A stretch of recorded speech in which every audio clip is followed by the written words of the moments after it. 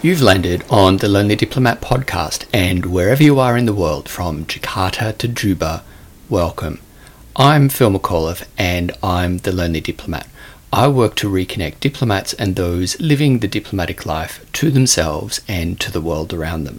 I do this through my website, thelonelydiplomat.com.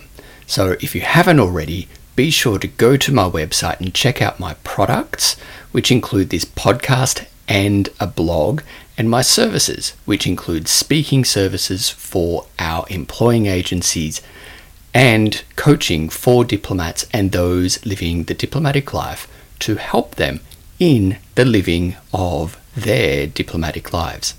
While you're on my site, why not subscribe? Subscribers are the beneficiaries of all my warm, fuzzy, best vibes and are the first to be told about any new content and get substantial discounts to my products and services. Have you read my book yet? The Lonely Diplomat, Reconnecting with Yourself and the World Around You, is available at Amazon.com. So search The Lonely Diplomat in Amazon or follow the link on my website to go and buy the book in paperback or in ebook form.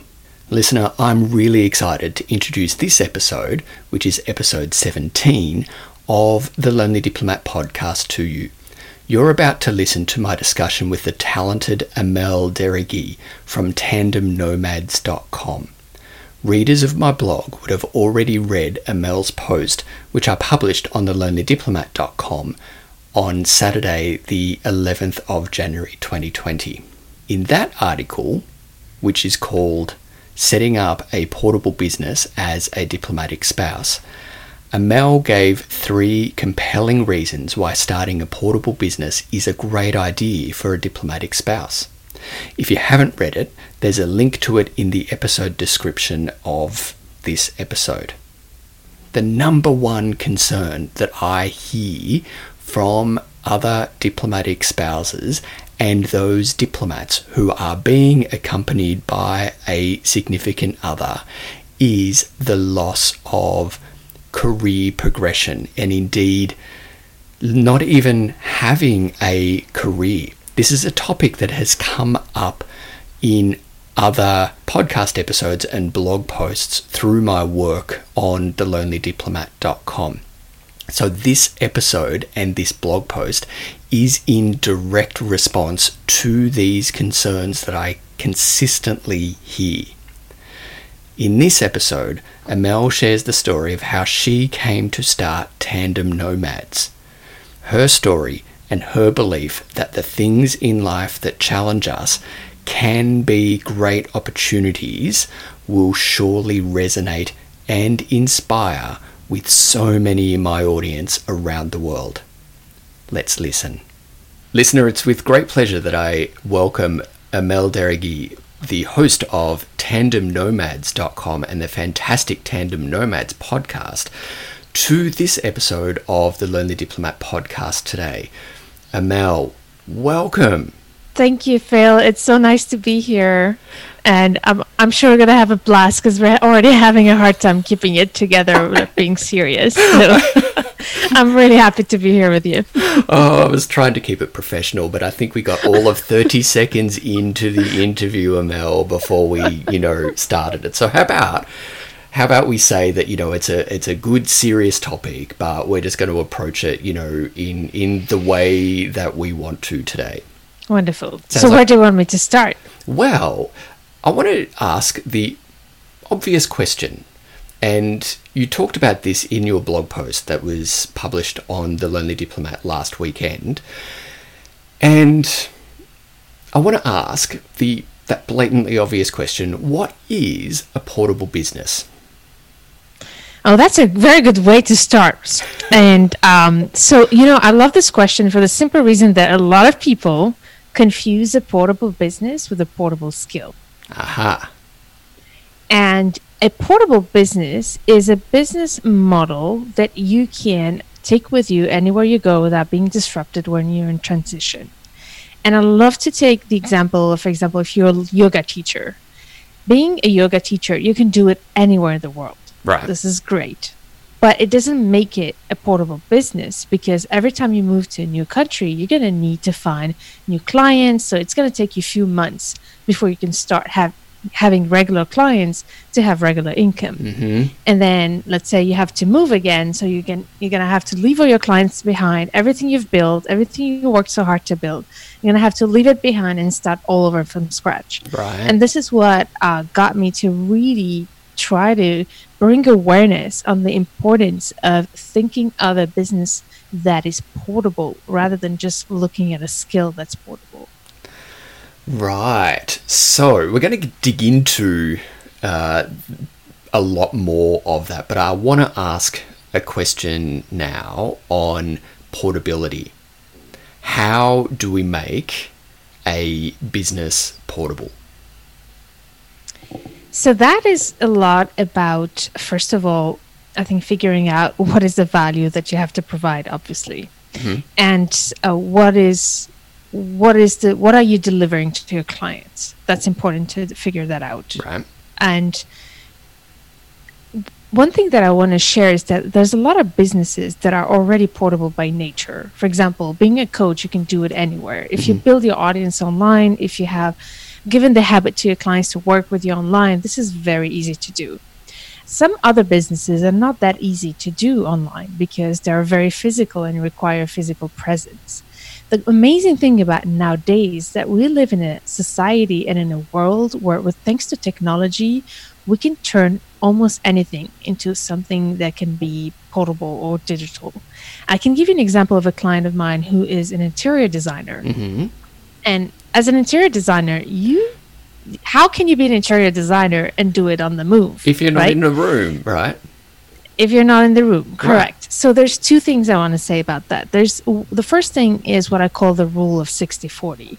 Obviously, if you're an interior designer, it must be that you love being in the room and setting up the design of the room, getting furnitures, physical stuff. You love that. But if you are an expat partner, and I think that's why we hear a lot of people who are listening are probably expats, global nomads, or expat spouses, or diplomatic spouses. Diplomatic spouses. Who need to be able to move from a country to another, like almost every 3 to 4 years or 5 years max. That is not portable. That's not possible to do it on the move. So I always call this 60-40 rule. Whenever you have a business idea or a business that's not portable, try to figure out how you can create at least 40% of your revenue that is portable. That's the first thing. Then think outside the box of how can you transform that business, provide that service in a digital way.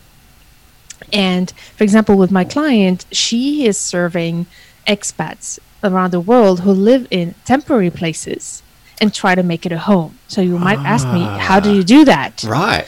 Well, not only she's serving expats, but it's not because she's serving expats that it makes it a portable business, obviously. But what she does is that she provides consulting. She consults expats around the world by having a call with them. First of all, the clients take pictures of the space that they want to renovate or to fix, or like if they have a lack of space, they would also show the whole room, how it looks like, and send pictures to her.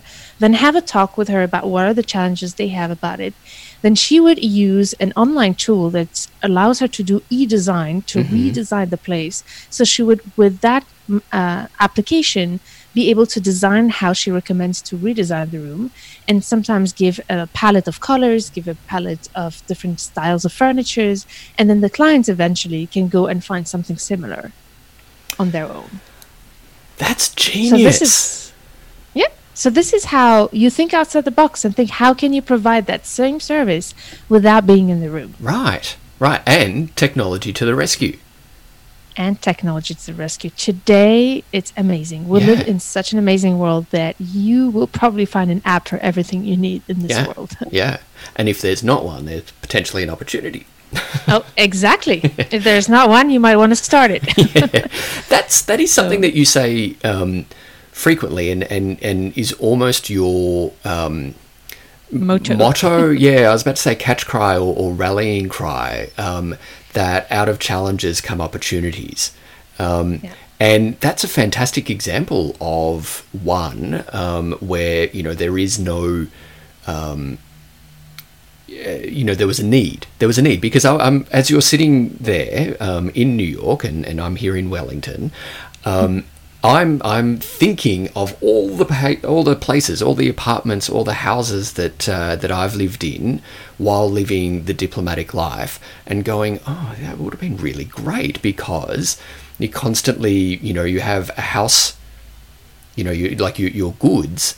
And your pictures, and particularly pictures and artwork, you hang those up and it immediately feels like home. But if you don't know, or the place is tiny, or it doesn't have many walls, or whatever it is, it can actually, just being able to take that background stress. I don't want to say that that's majorly stressful. It can be majorly stressful, but it takes that sort of that background noise as you're settling into somewhere, and makes it easier to settle in somewhere, to make something feel like home really quickly. Yeah, your home that's important. really quickly. Yeah. And for those living the diplomatic life, we all have experienced that, because I come from the diplomatic life as well, and always had to live in other people's furnitures. Yeah. And if you don't like the furnitures, or they don't fit your needs, what do? You don't have a choice. The apartment comes with the furniture, and you have to deal with it.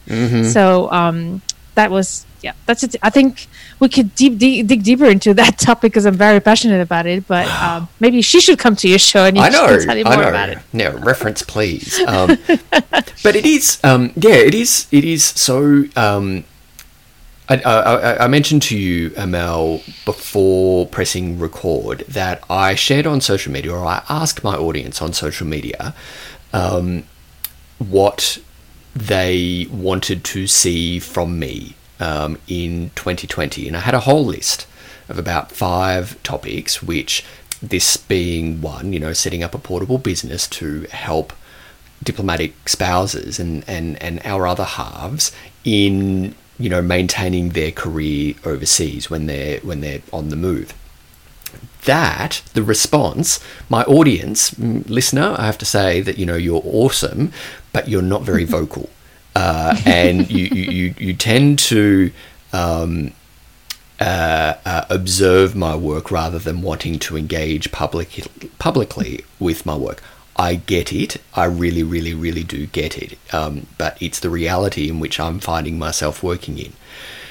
However, your the topic, Amel, of setting up a portable business, for my social media, went into meltdown.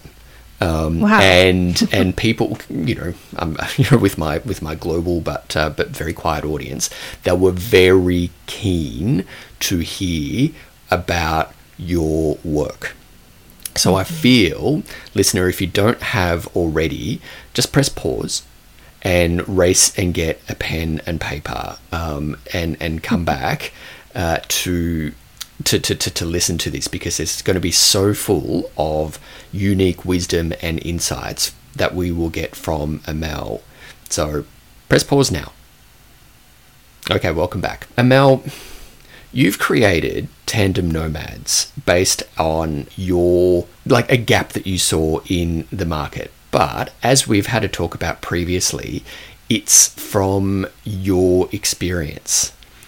I want to dig into your experience some more. So how did you get into the work now in creating the Tandem Nomads? What's the Amel Derragui story?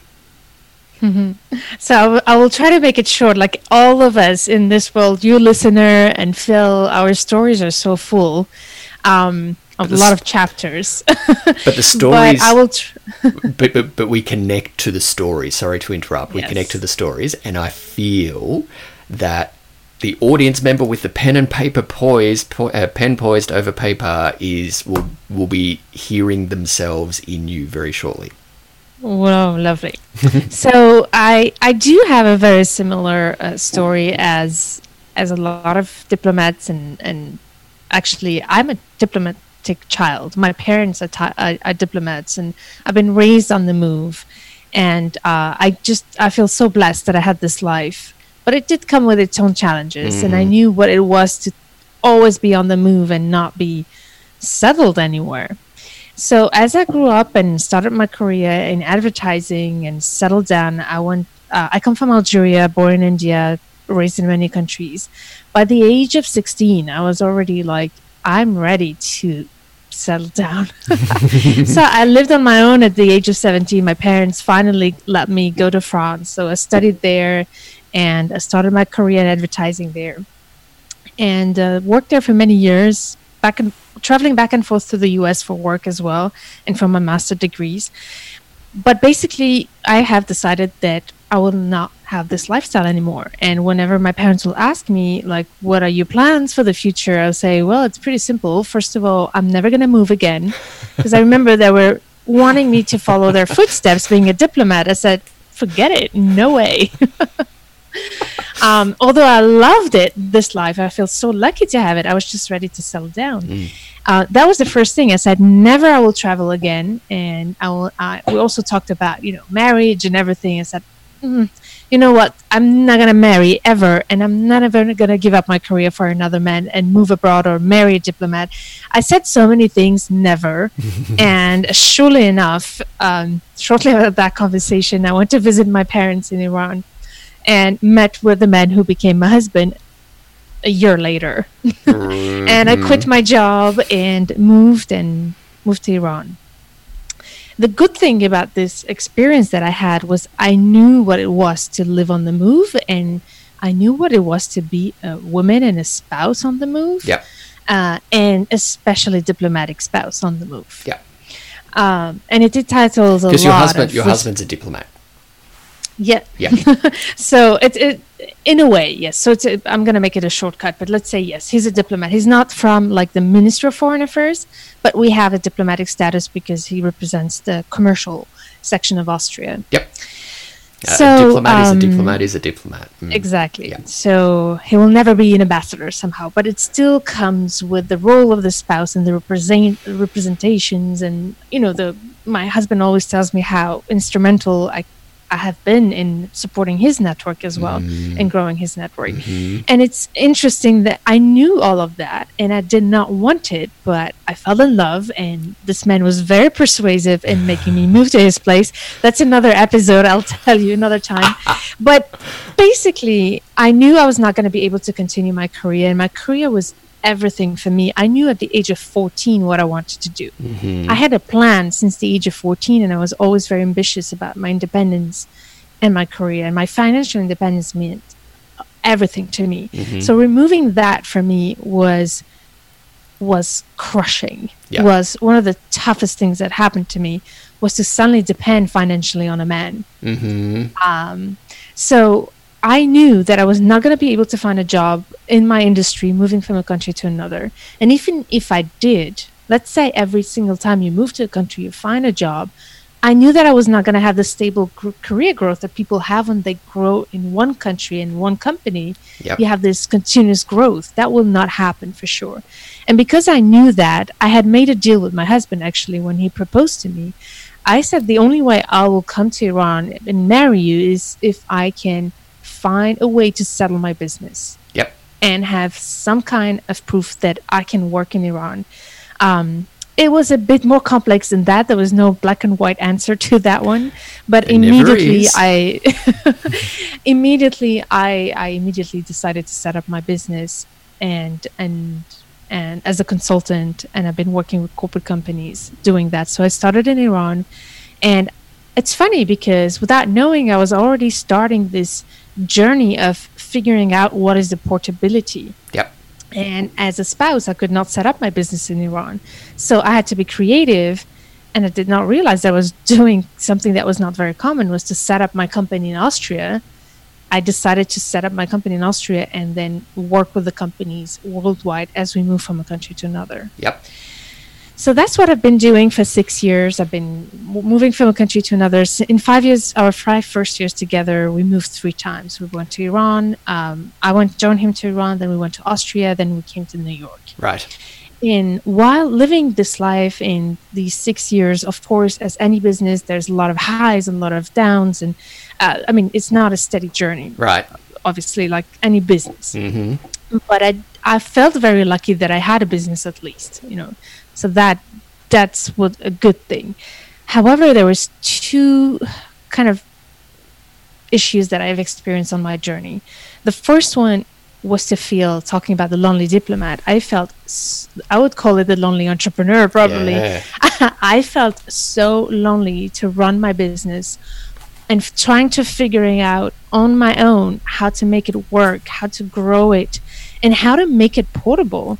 I started in Iran by finding local clients, and then once I started having immense traction, immense success, I had to leave. And all my contracts, I had some big contracts that I gave to people who did not do half of the work I had to do to get those clients. Mm-hmm. So it was very frustrating. And that's when it started clicking. How can I make this business sustainable? Because it ends up being like a job. I have to leave it behind and start over again, finding new clients. So that's when the issue of portability started coming to me, and I didn't find anybody who could help me with that. All the entrepreneurs who wanted to mentor me, who were very supportive, could not help me because they had their businesses very locally established, even if they were millionaires and very successful. They could not understand the challenges I was going through and how to make my business portable. Mm-hmm. That was the first thing. The second thing was being a spouse, being a diplomatic spouse. So the first months before I started really having good traction with my business, I would realize, first of all, nobody cares about who I am, what I'm doing. People would introduce me either as my parents' daughter, because they were there as diplomats before, or my husband's wife. My name would even not come up on the conversation. Oh, I've just winced. So as an independent woman, that's really hard to realize that people introduce you as, oh, this is Michael's wife. Or, how spouses would introduce themselves as I'm the wife of the ambassador of this country. And that will kill me. That will just shake me. And I think I had some enemies at the beginning because my face would show that anger. I would be so resentful to anybody who would do that to me. Yeah. And so that was the first thing. My identity was completely crushed. This independent, powerful woman that I saw myself as was gone. And I was hustling, trying to find and grow my business. Well, nobody even asked me what I do.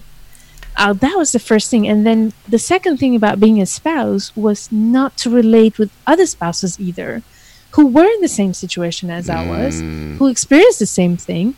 But there was almost a taboo. You don't talk about Korea. You don't talk about...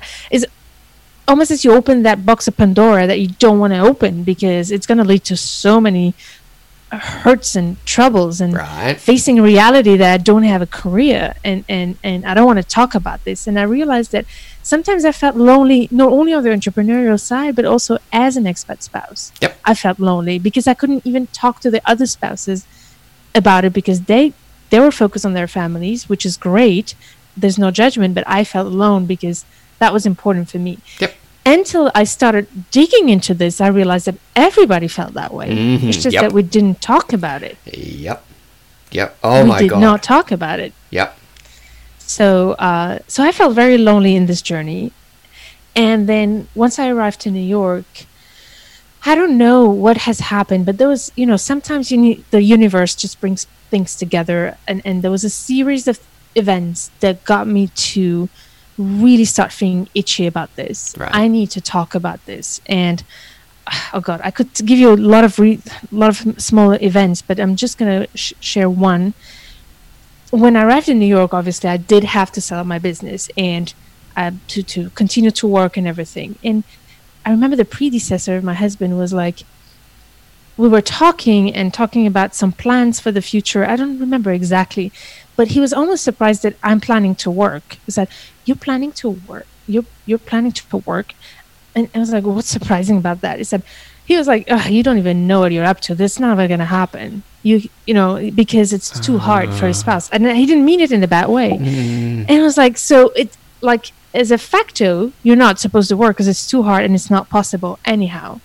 Which I understand. It was coming from an place of empathy. That was my first thing. And then the second, there was a lot of constructions happening, a lot of events happening. And I end up spending 6 months of my first months in New York, hurting my own business for the sake of establishing ourselves in New York, I could not find the time to take care of my own business and do my job properly. So I was happy and lucky that I had clients that moved with me. I mean, they were not in New York, but I could continue working with them. But I could not work on my business development because of all the things of being a diplomatic spouse entitled. Anyhow, so that was that. And then meeting with other women who were, and actually a couple of men as well, who were experiencing deep depression. Deep loss of identity. And finally, I think the crack was when I got to know about a story of a woman who was cheated on, but and then she takes her kids and goes home because she's pissed. But instead of having the support, what happens is that she gets knocked out of the bank account, and on top of it, being sued for abduction. And what do you do? And I knew other women who were not even divorced because they had no financial independence and would stay in an unhappy relationship just because they depend on their partner financially. Right. So I kind of told you a little bit of everything here. No. All these things got me to really be itchy and say, what can I do? What can I do about this? So one day I listened to my first podcast episode, which was Serial. And right after the end of that Serial, that was a big deal in 2014, I think. It was a big deal. And right after that, I started realizing the power of storytelling. You like stories, Phil. Oh, my God. The power of storytelling through sound and not just visuals. And I knew that I wanted to do something, but I'm not a good writer. And I don't like having to write. And I don't want to be on that one, but continue. And I didn't want to blog for sure. And I didn't want to be on video to do a YouTube channel. I was like, how can I share my message with the world? And when I discovered the podcast, the medium of podcast, I fell in love with it. And it also helped me share the story of other people without feeling, with those people not being intimidated, because it's a much less intimidating medium to get personal and share personal stories without feeling like you're being watched or too vulnerable. So that's how it started. I started this podcast sharing the stories, but I wanted to change the narrative because there were things out there about expat spouses, and mostly called trailing spouses, which I hate. Do not. I hate with passion. Don't get me started. But I did use it for SEO reasons, because if you want to show up, you need to show practical reasons. But anyhow, so I was really tired of, because when I was doing my research about this whole thing, I was really tired about how the narrative was being told of the expat spouse. It was almost exactly going back to that predecessor who was telling me, really, you think you're going to work? Is like saying that it's not possible. Like, just give up. Don't even try. Don't even try. And the narrative was so pretty negative. We were talking a lot about the negative stuff.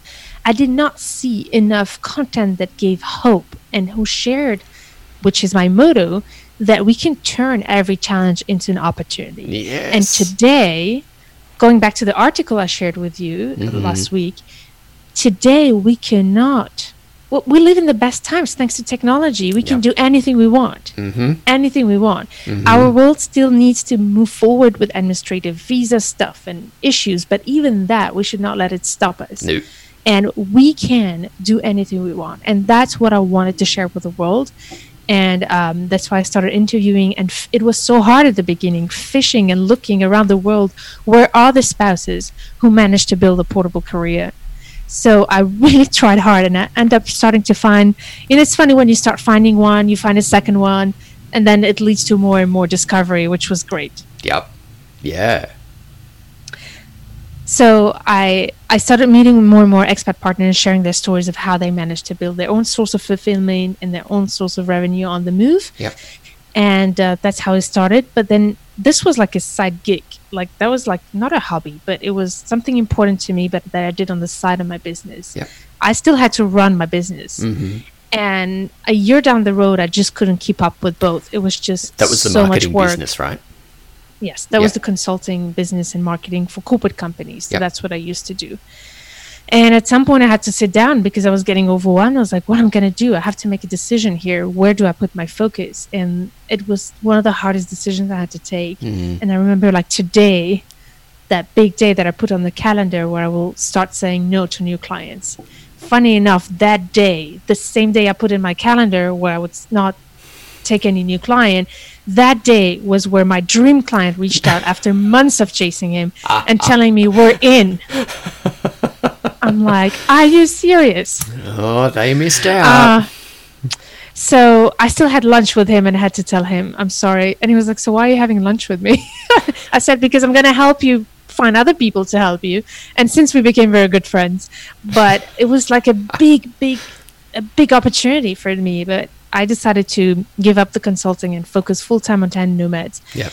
And make it also a business for myself, because I was always interested in, doing a business that also helps me make an impact. And I realized that would make me much happier than working with big corporate companies. Mm-hmm. So that's what I do now. I've built Tandem Nomads, and the content of Tandem Nomads, the podcast, has shifted a bit more to real marketing and entrepreneurship, like inspiration of how to build a portable business. At the beginning, it was a lot of storytelling, which was great. But the good news is that the more we shared stories, the more people wanted to know, okay, Amel, tell me, how do you actually do it? So I started doing it for free, helping a couple of expert partners build their portable businesses. Then I started having few sessions, and that's when I said, okay, it's enough now. I need to make this a real business. So basically what I do now, I provide one-on-one coaching for expert partners, but also I'm starting to have global nomads in general who are interested in this. And I do it with one-on-one coaching, but also I started now having my own online courses and workshops and programs. I also work now with governmental organizations who want to support their diplomatic spouses. For example, the Belgian ministry, they're one of my first big supporters and who buy my programs for their spouses. So we have 3 levels now in Tandem Nomads. The first one is, I don't know what to do, but I want to start a business. So it's called the Business Idea Accelerator. The second level is, I have a business idea, but I don't know where to start. And the third level is, I have a business, but I want to make more revenue or take it to the next level. So this is basically the story. I told you it's going to be a long one. No, oh my God. I don't know what to do with that. I really, you've made me at a loss for words. That's something right there. But I don't know about you, listener, but my neck is now quite sore because I was just nodding so much.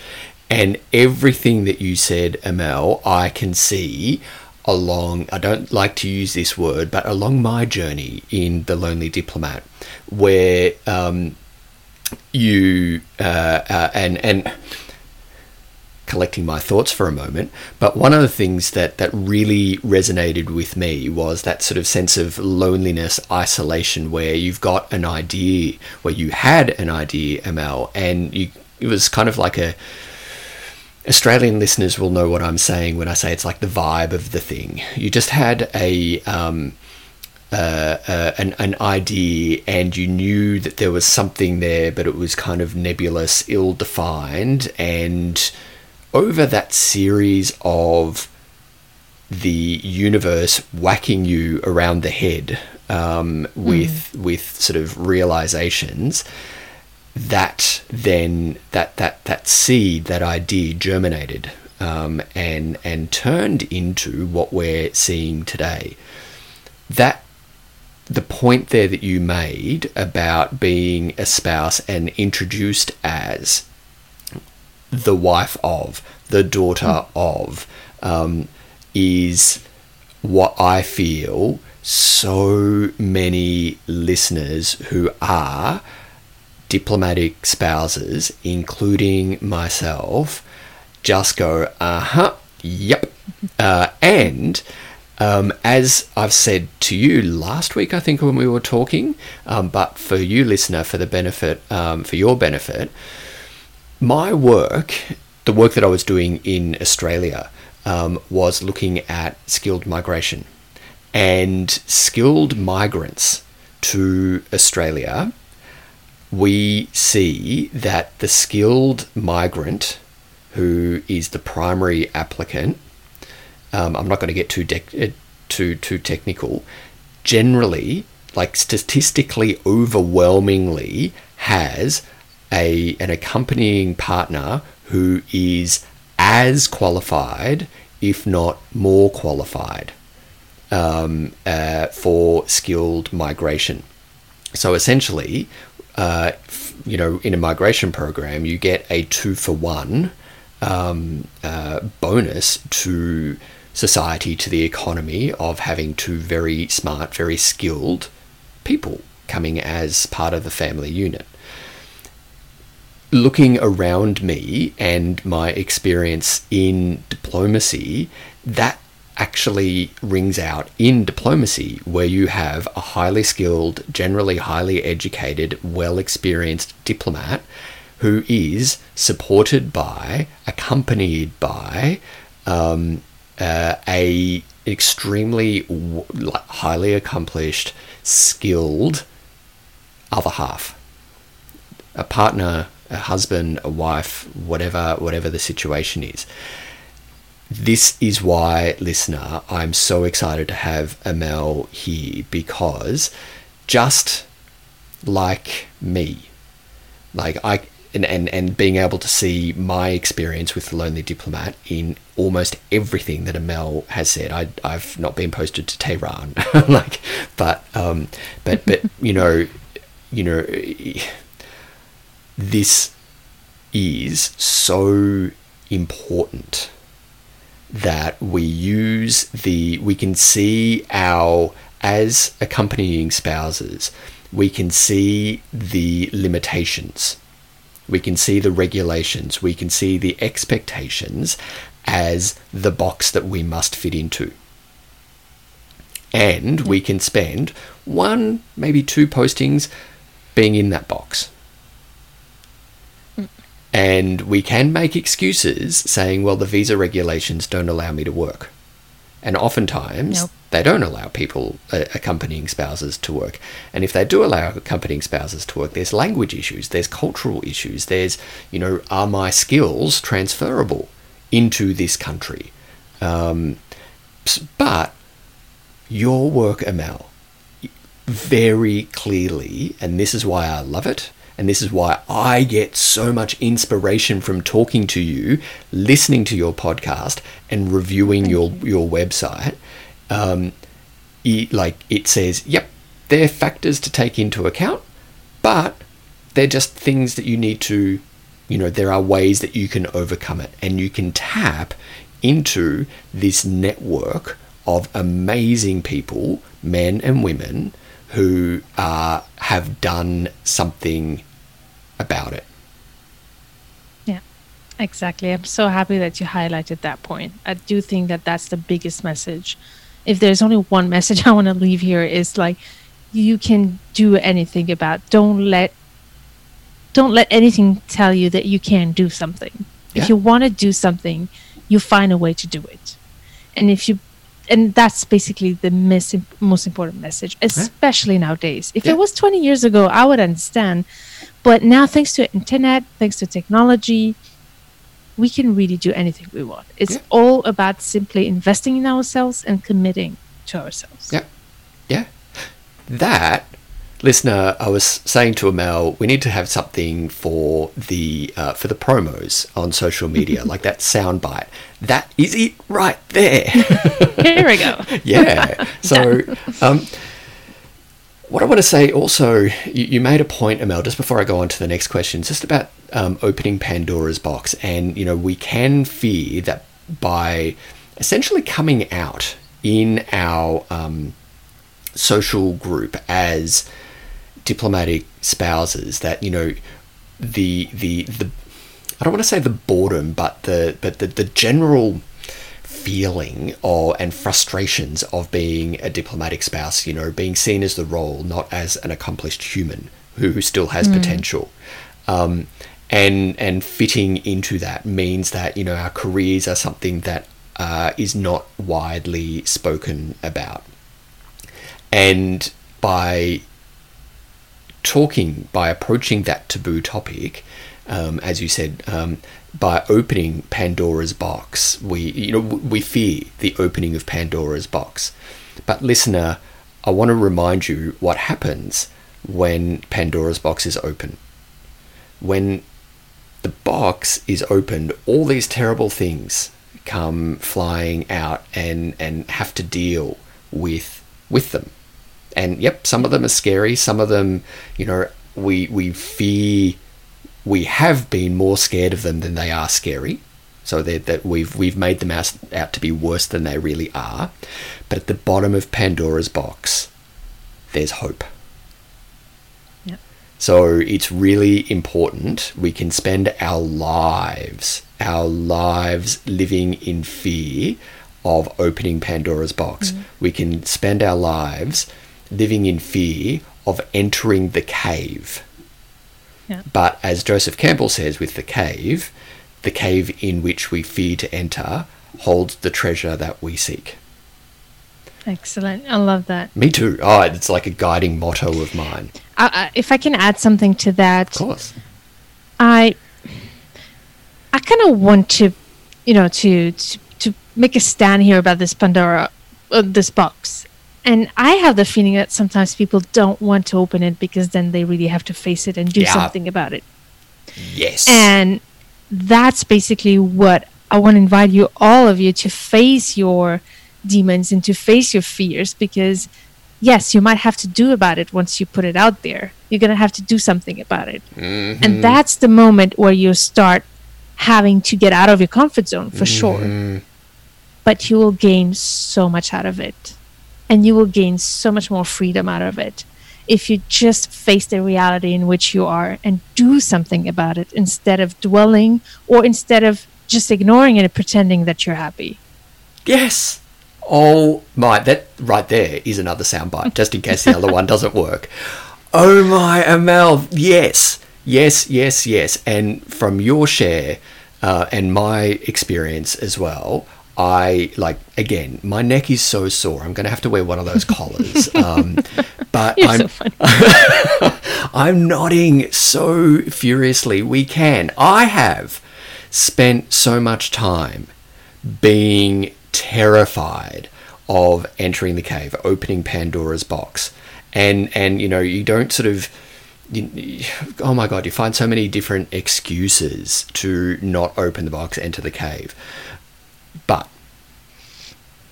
it's like you never do it alone, and you're not the first person who's ever opened a Pandora's box. You're not the first person who's gone into a scary cave. And there are, and even whatever you're scared of doing, if you're scared of being heard, being seen, being judged, which is a really common one. Yep. It's hard. It requires you to do some hard things. But as my work has shown, and Amel, what your lived experience and what your work shows, that great things can come when you do a scary thing. Mm-hmm. Yeah, you don't have to definitely do all the scary things all at once, but when you do a scary thing and take ownership of where you are in life, where you are in the world, and go, my experience hasn't happened to me, my experience has happened for me. What is life teaching me right now, and what can I learn from it, and how can I turn that challenge into an opportunity? Yeah. Oh That's my everything. God. Oh my God. That's everything. Oh, that's an important message. Yeah. I kind of feel like Oprah right now, and just sort of like going, oh my God, it's just like, or I don't know, maybe Ellen or something, like jumping up and down on a couch. Oh, I don't know, but Amel, this is it right here. I have goosebumps. I have goosebumps from that insight. And listener, wherever you are in the world, using Amel's words about the intimacy of a podcast, that it still blows my mind. And Amel, your podcast is incredibly popular and is listened to all over the world. It still blows my mind where my podcast gets heard. around the world. Wherever you are, listener, I hope that you have you have goosebumps too, because this is the shit. This is it right here. Sorry, Mum. But this is it right here. And it has been a theme on The Lonely Diplomat, both in my podcast and in my blog, about looking at the spouse, the accompanying partner, the significant others that I call them, their experience, rather than simply the diplomat's experience at work and living the diplomatic life. And that your shares on loneliness, lack of visibility, are the common themes, be male, female, gay, straight, including being the child of a diplomat. That is the those two are the frustrations, the main frustrations that we all feel. Amel, I want to move on to another question. Please. And it's reluctantly that I do it, because I feel that we could go back and forward having this extremely constructive agreement with each other. Let's fight it. I know. Let's see who's more passionate about this than someone else. But what's the biggest mistake that you've made at work, and what did you learn from it? Because we can be terrified to try something new if we feel that we're going to fail at it. That's the reason behind that question. So I love the second part of your question, because when you asked me that, I was like, oh my God, which mistake? It does not mean that I did not make mistakes. It just means that, honestly, I don't mean it to sound good, but every one of my mistakes led me to where I am today. Yeah. It's not my wins that led me where I am here. It's my mistakes. And that's why I'm trying to find the negative story here that I can share where I really messed up. But I want to share maybe one story, because the one that makes you really, I don't want to sound like hypocrite saying I did not make any mistakes. So I'm going to share one bad story and then give you maybe some more. But one bad story that's a huge mistake as a business owner was in Iran when I started. And when you start, you don't know what you don't know. Oh my God. And it's as simple, you don't know what you don't know. And I should have I took too long to seek for help and mentorship and invest in myself, I think. And I should have invested in not necessarily a coach, but either a consultant myself or a coach or a mentor to help me through that. I just really literally figured it out all on my own, which led me to really lose money and get in some troubles at some point. So I'm going to give you a story in Iran that was really bad, actually, because financially, I have my heart beats just thinking about it. It was pretty bad. That's a good sign. But it's funny that I struggle to even say that story, because it's just very stressful. So in Iran, I was really happy it was just amazing that I managed to make a dent very quickly in the market as a consultant in marketing and branding. And I had actually competed with big agencies, and I was just a one-person show, and I still won those tenders. Right. With big pharmaceutical companies. Why am I not surprised? And I was this little girl, and I'm saying this little girl that's going to tell you another story with that, chauvinistic a little bit, because basically I hired a team of freelancers to work with me, and the guy was like, you little girl telling me what to do. Anyhow, he used to tell me that, and it's funny how it stays in your mind. It's so interesting. Yeah. But so I got this contract, and I never thought about the fact that I was in Iran, God's sakes. I was in Iran, which we know the political situation. And I was so naive that my contract was so not protecting me in any way in case of issues. And fast enough, the country got into a meltdown, one of those many meltdowns, and one of them was having the EU come and sanction the country on top of the American EUs. When the EU came and sanctioned Iran, that's when the value of the currency just dropped by 70%. 70% of my contract was gone. And that hurts. That hurts. Especially when you have to pay people and have expenses. So that was really big mistake I did to not seek for invest in legal help to design my contracts. And I was ready for anything to get this contract. And this is, I was ready for anything. And honestly, if I had to do it again, I'll do it again. That's the thing. Yeah. Because I would have not get that first big milestone to get to the next one. Yeah. So that was hugely big. Big loss of money, a lot of stress, sleepless nights. And you're dealing with a gigantic pharmaceutical company. They can crush you if they want. Yeah. You're just a cockroach, basically. Yeah. And it turned out that did crush me. So, and the second story that happened was that, so it was really going well at the beginning. It went super well. And honestly, I think I got comfortable too quickly. Because I got my team together, and although I did feel like there was a bit of resentment, how can this young woman give me orders? So my team was not quite understanding how I could run this when all people who worked for me were much older. But I trusted them. They were doing an amazing job, and it was all good. And at some point, diplomatic life and global life, I needed to travel. I needed to go back to Vienna. So what do you do when you do that? Well, I built a team and said, okay, you can run this meeting on your own. Oh, that was the worst thing I did, was to leave that client with my team alone. Because when I came back, I basically lost the contract because they messed up so badly during the meeting. And that's when the whole portability also started kicking in. Yep. I need to find a solution. I need to be able to, I cannot stay in Iran the whole year. I need to travel at some points. There are family issues. There are all kinds of issues that comes with our lifestyle that does not allow me to stay full-time in Iran and run a business, a local business.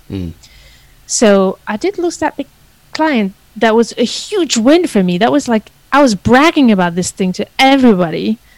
And fair enough, it came back to me in my face really bigly. So business karma. So that was a big mistake that I've done, to not invest in the legal help that I needed, but also to get comfortable too quickly.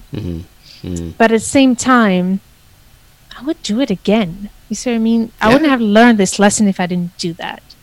Which is something that hindsight gives. Yeah. I'm sure. So, but I'm sure at the time you were just like, oh crap, this is terrible. This is the worst thing ever. Were you? Berating yourself. Yeah. Oh my God, I was so scared. Because you're also in a country where you don't know what can happen to you. I'm dealing with local big clients, so you never know. But part of the adrenaline is also the risk. I think when you're an entrepreneur, that's another big thing I want to talk about, the risk part. Yeah. A lot of people think that being an entrepreneur is about taking the risks. I think it's about enjoying getting out of our comfort zone, or at least making sure to do so. But if you're a good entrepreneur, you don't take risks. You manage risks. Yeah. You put it on the table, you measure it with facts, and you make decision accordingly. So this is a myth to say that good entrepreneurs are risk takers. That's not true. Yeah. They're people who know how to measure risks. They take risks, but they measure them before. And I think in that way, I knew in a way that worst case scenario, I just lose all the money, but I could still have a cushion to pay back whoever I needed to pay back. Yeah. So that's what I think. That's why I didn't end up in the whole disaster either. Yeah, you're right. Entrepreneurship and an entrepreneur has the imagery of being someone who's very cavalier to them, and someone who is sort of freewheeling, and potentially loose with the truth as well, and which I don't feel serves the role that entrepreneurs and entrepreneurship in general plays in helping and supporting people moving forward, economically, technologically, socially, it requires, a form of entrepreneurship. How, in your experience, for diplomats and diplomatic families, is there a tension between entrepreneurship and diplomacy? Oh, that's a good question. Isn't it? I just made it up. I like that. Yeah. That's a smart. That's a very good question, because I wonder. Okay, I want to dig more into your question first. What do you mean by tension? Well, I see your tactic there, Amel, by answering my question with a question, and I'm going to ask a question to answer your question with a question. No, I'm not. Let's not get all nerdy here. Fun with language, people. No, what I mean is that, and this is something that I've written about quite a lot over in 2019, was about how, as diplomats, it can at once be energizing but also exhausting, always being on. And that does not only mean the person who goes to the office who is always the diplomat. It's the families, it's the people with them who are always being seen as the diplomats. And if you are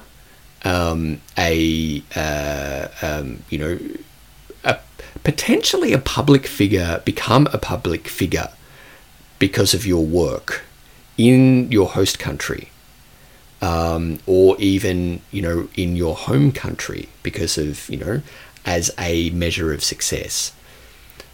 And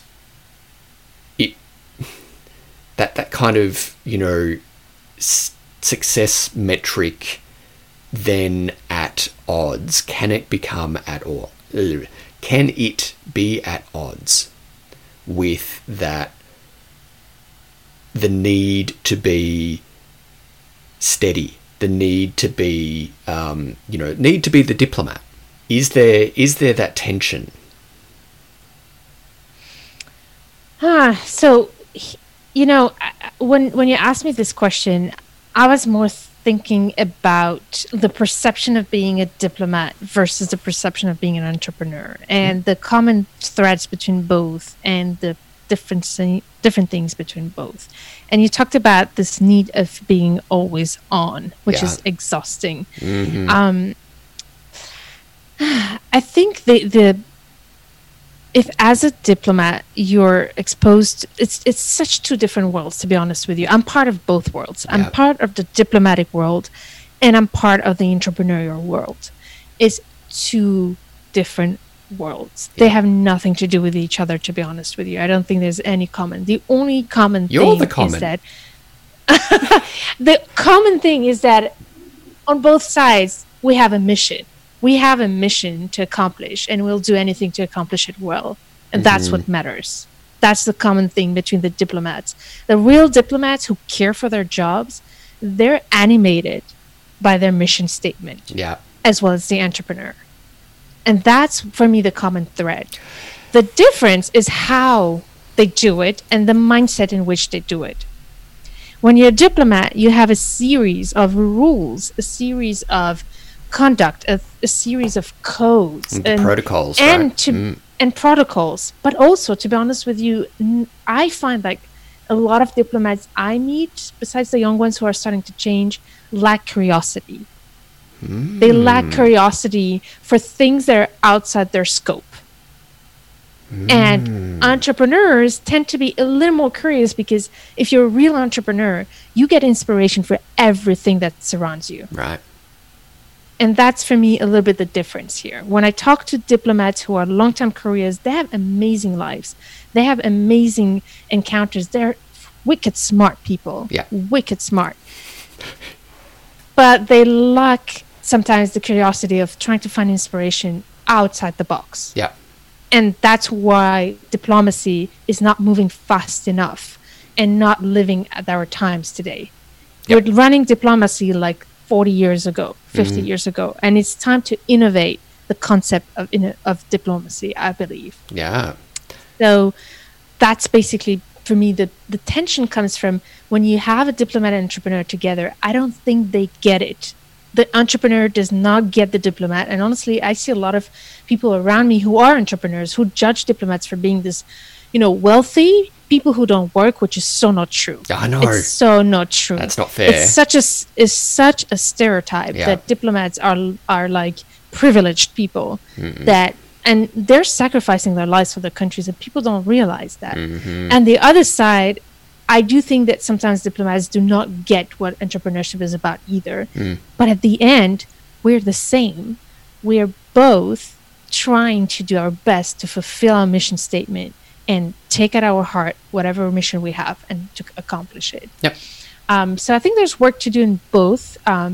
It would be so good if we could just melt these two words together. And it's funny that you tell me that. This is why I was like, oh, what a smart question. I got excited because in Tandem Nomad's mission statement, when I was writing it, I was talking a lot about creating bridges between disciplines, but also different cultures and different borders. And we need to modernize how administration is run in order to allow entrepreneurship to not be just about being a business, but a mindset. Yeah. And actually presented in my husband's office, presented a workshop on how every employee could be an entrepreneur inside the administration. Yes.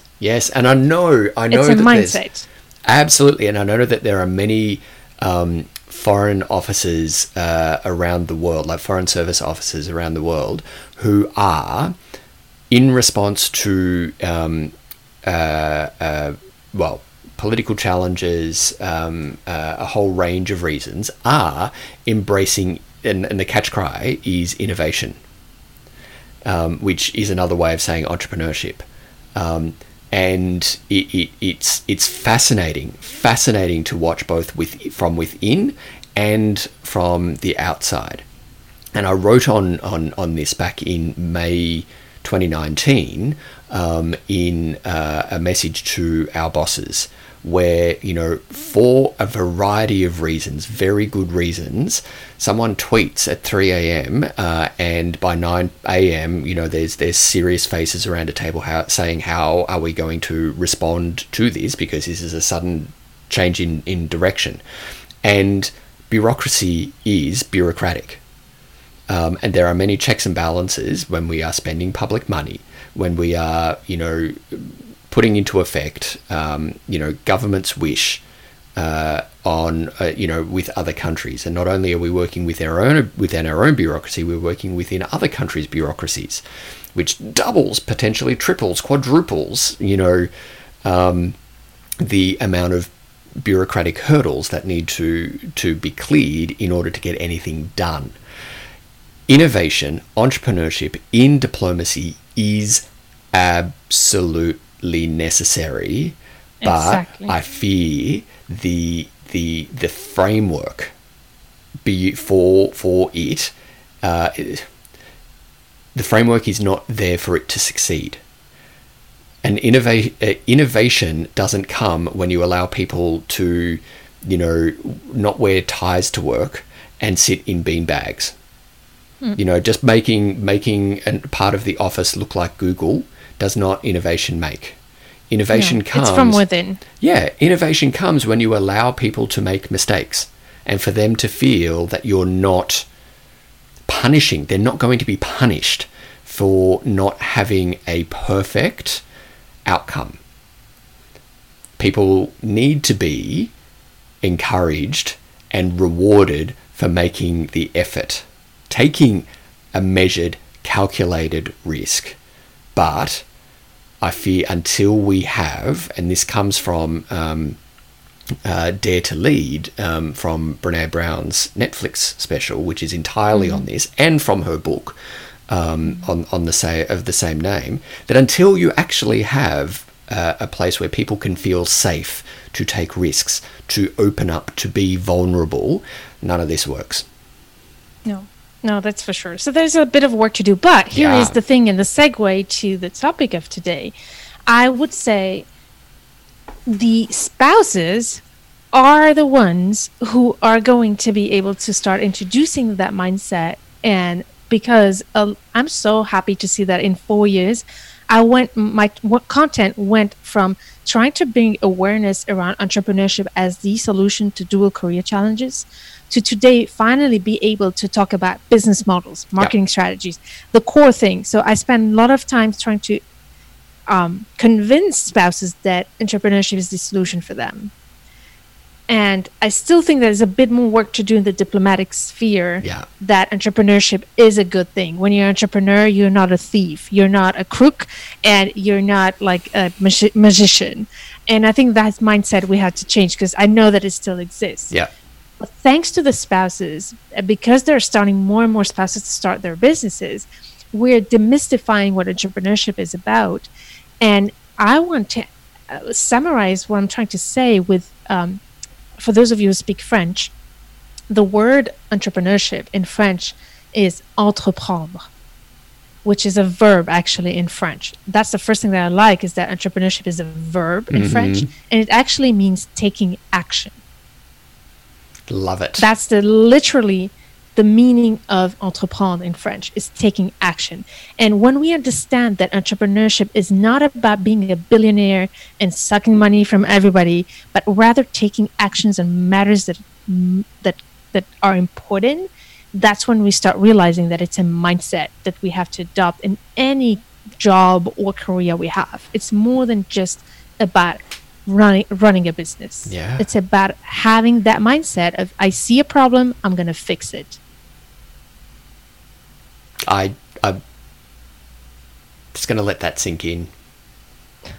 That's brilliant. Brilliant. It's embracing the mindset. Wow. Like, again... I could talk hours about entrepreneurship. For me, that's everything. Yeah. For me, it's more than just about marketing and making money. Yep. We all want to make an impact in this world. Yep. No matter what we do. We all want to be fulfilled, especially expat partners who have lost that sense of fulfillment. Yep. Yep. And when we understand that it's about taking action and not just, we realize that it's not that of a big deal. Just do something about it. Yeah. Start somewhere. Yeah. You don't have to have a grand plan to be successful. You need to start with one step, one baby step. Try it out, test it out. Instead of doing nothing, it's better to try something and fail rather than just sit down for the perfect moment to do the perfect thing, because that will never happen. Yes, yes, yes, yes, yes. It is all about, the moment is now. There is never going to be the perfect moment. Never. Because the perfect moment never exists. You're ready. If you have an idea, you're ready now. And this is when we ask me for mistakes. I'm like, I'm going to try hard, because that's how we move forward. Yeah. We need to accept and embrace that we're going to make mistakes, because that is what will lead us to success. Yeah. And I always say to my client, start first and perfect later. Yeah. Yeah. Yeah. I'm taking notes now for my own work. Start first and perfect later. And you've been doing this brilliantly, Phil. Oh, thank you. I've seen you grow in just a few months. Thank you. And that's what I loved watching you and watching your work. I've seen you just start, share your message, do something about it, no matter what. Just, you did something. You saw a problem. And that's why I invited you on Tandem Nomads. You saw a problem and you said, I'm going to do something about it. I have a message to share. You're sharing it, and then you're doing your work. Yep. You're moving forward one step at a time.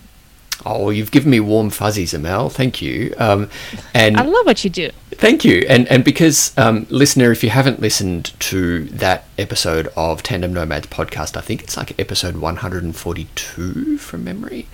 Anyway, there's a link on my website to it. And it was a brilliant chat. And I was saying to Amel, it's so much easier being on the guest side of a podcast than it is to be on the host side. Yeah, you're doing an amazing job, Phil. Oh, I love it. Thanks. I'm just going to be me. But the Amel, I think we've reluctantly. I'm going to have to draw this interview to a close and let you get on with your afternoon and the listener get on with their day.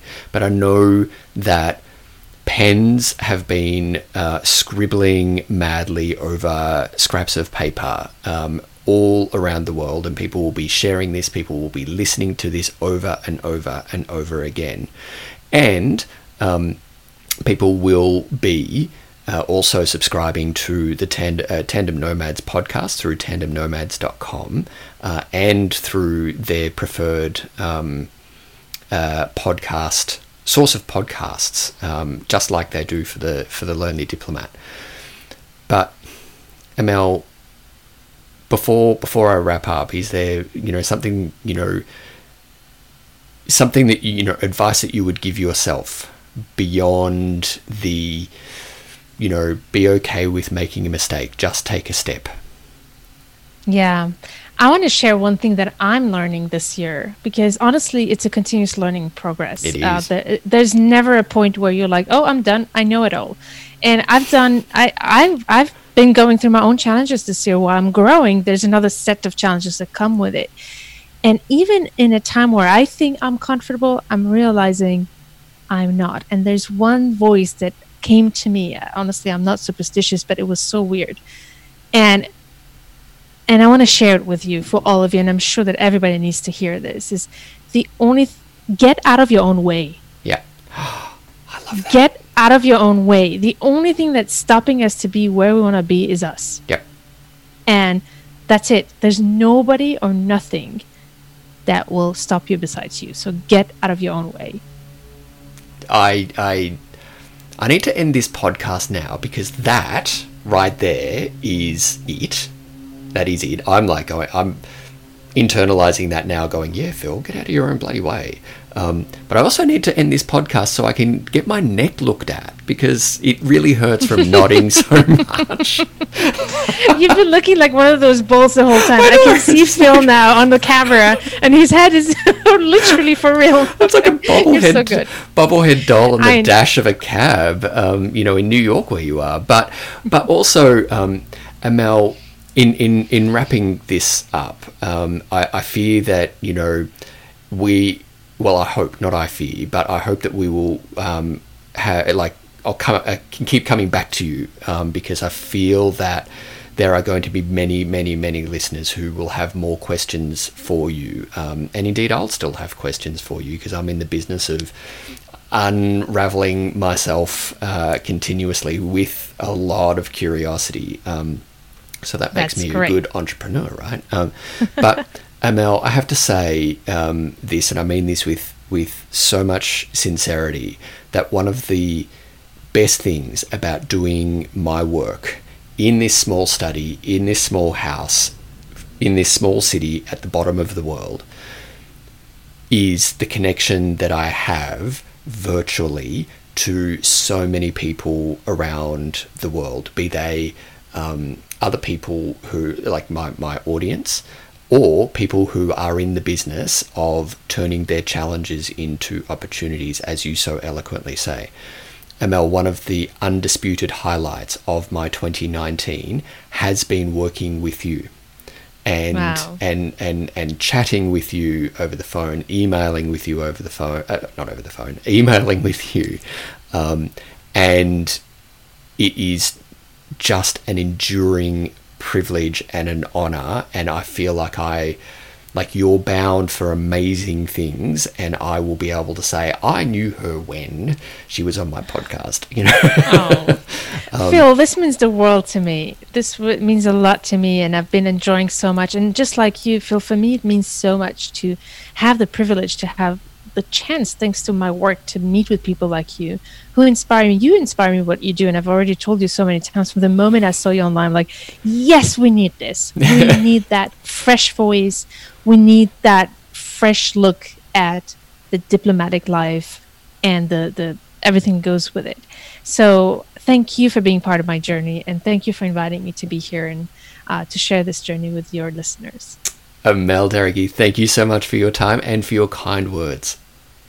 Thank you. Get out of your own way.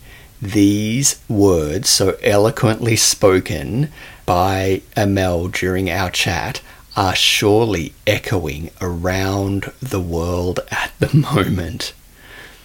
I want to thank Amel Derragui once again for sharing her story. It's been an absolute honour having her on the show and writing an article for my blog for you, my awesome global audience. If you've been inspired by the conversation that I've just had with Amel and feel that you want to start a portable business that can follow you around the world as you live your diplomatic life, but don't know where to start, I've got a suggestion. My suggestion is to pay attention to your internal dialogue when something triggers you. And by triggers, that could actually be a positive trigger, something that elicits happiness and joy in you, or a negative, in inverted commas, trigger, something that makes you frustrated or scared or angry or any other of the, again, in inverted commas, negative responses. Pay attention to those, because if you find yourself saying something along the lines of, someone should do something about this, get curious. It may just be the flash of an idea that begins to affect real change in the world and in the lives of others. Write it down, refine it, reflect, and get help. Others have been down the road that you may begin to go down. Enlist the services of a coach like Amel. Get a mentor who you know and trust, or whose work you respect and admire. We all go further when we go together. If you have any feedback for me on this episode or any other episodes of the Lonely Diplomat podcast, please send me an email to admin@thelonelydiplomat.com. If you like this episode, please give it a 5-star rating on the service through which you're listening now, and share the episode with your friends, your family, your neighbour's cat. If you feel that I could improve something, please tell me. This episode, like all the others of the Lonely Diplomat podcast, is provided to you at no cost. If you liked the episode and got something worthwhile from it, please show me some love by way of a financial contribution, either a one-off or a monthly contribution. Go to thelonelydiplomat.com/support for more information about how you can support me financially. It does sound like you're getting ready to leave, so until next time, be awesomely and humanly you, because the world needs more you.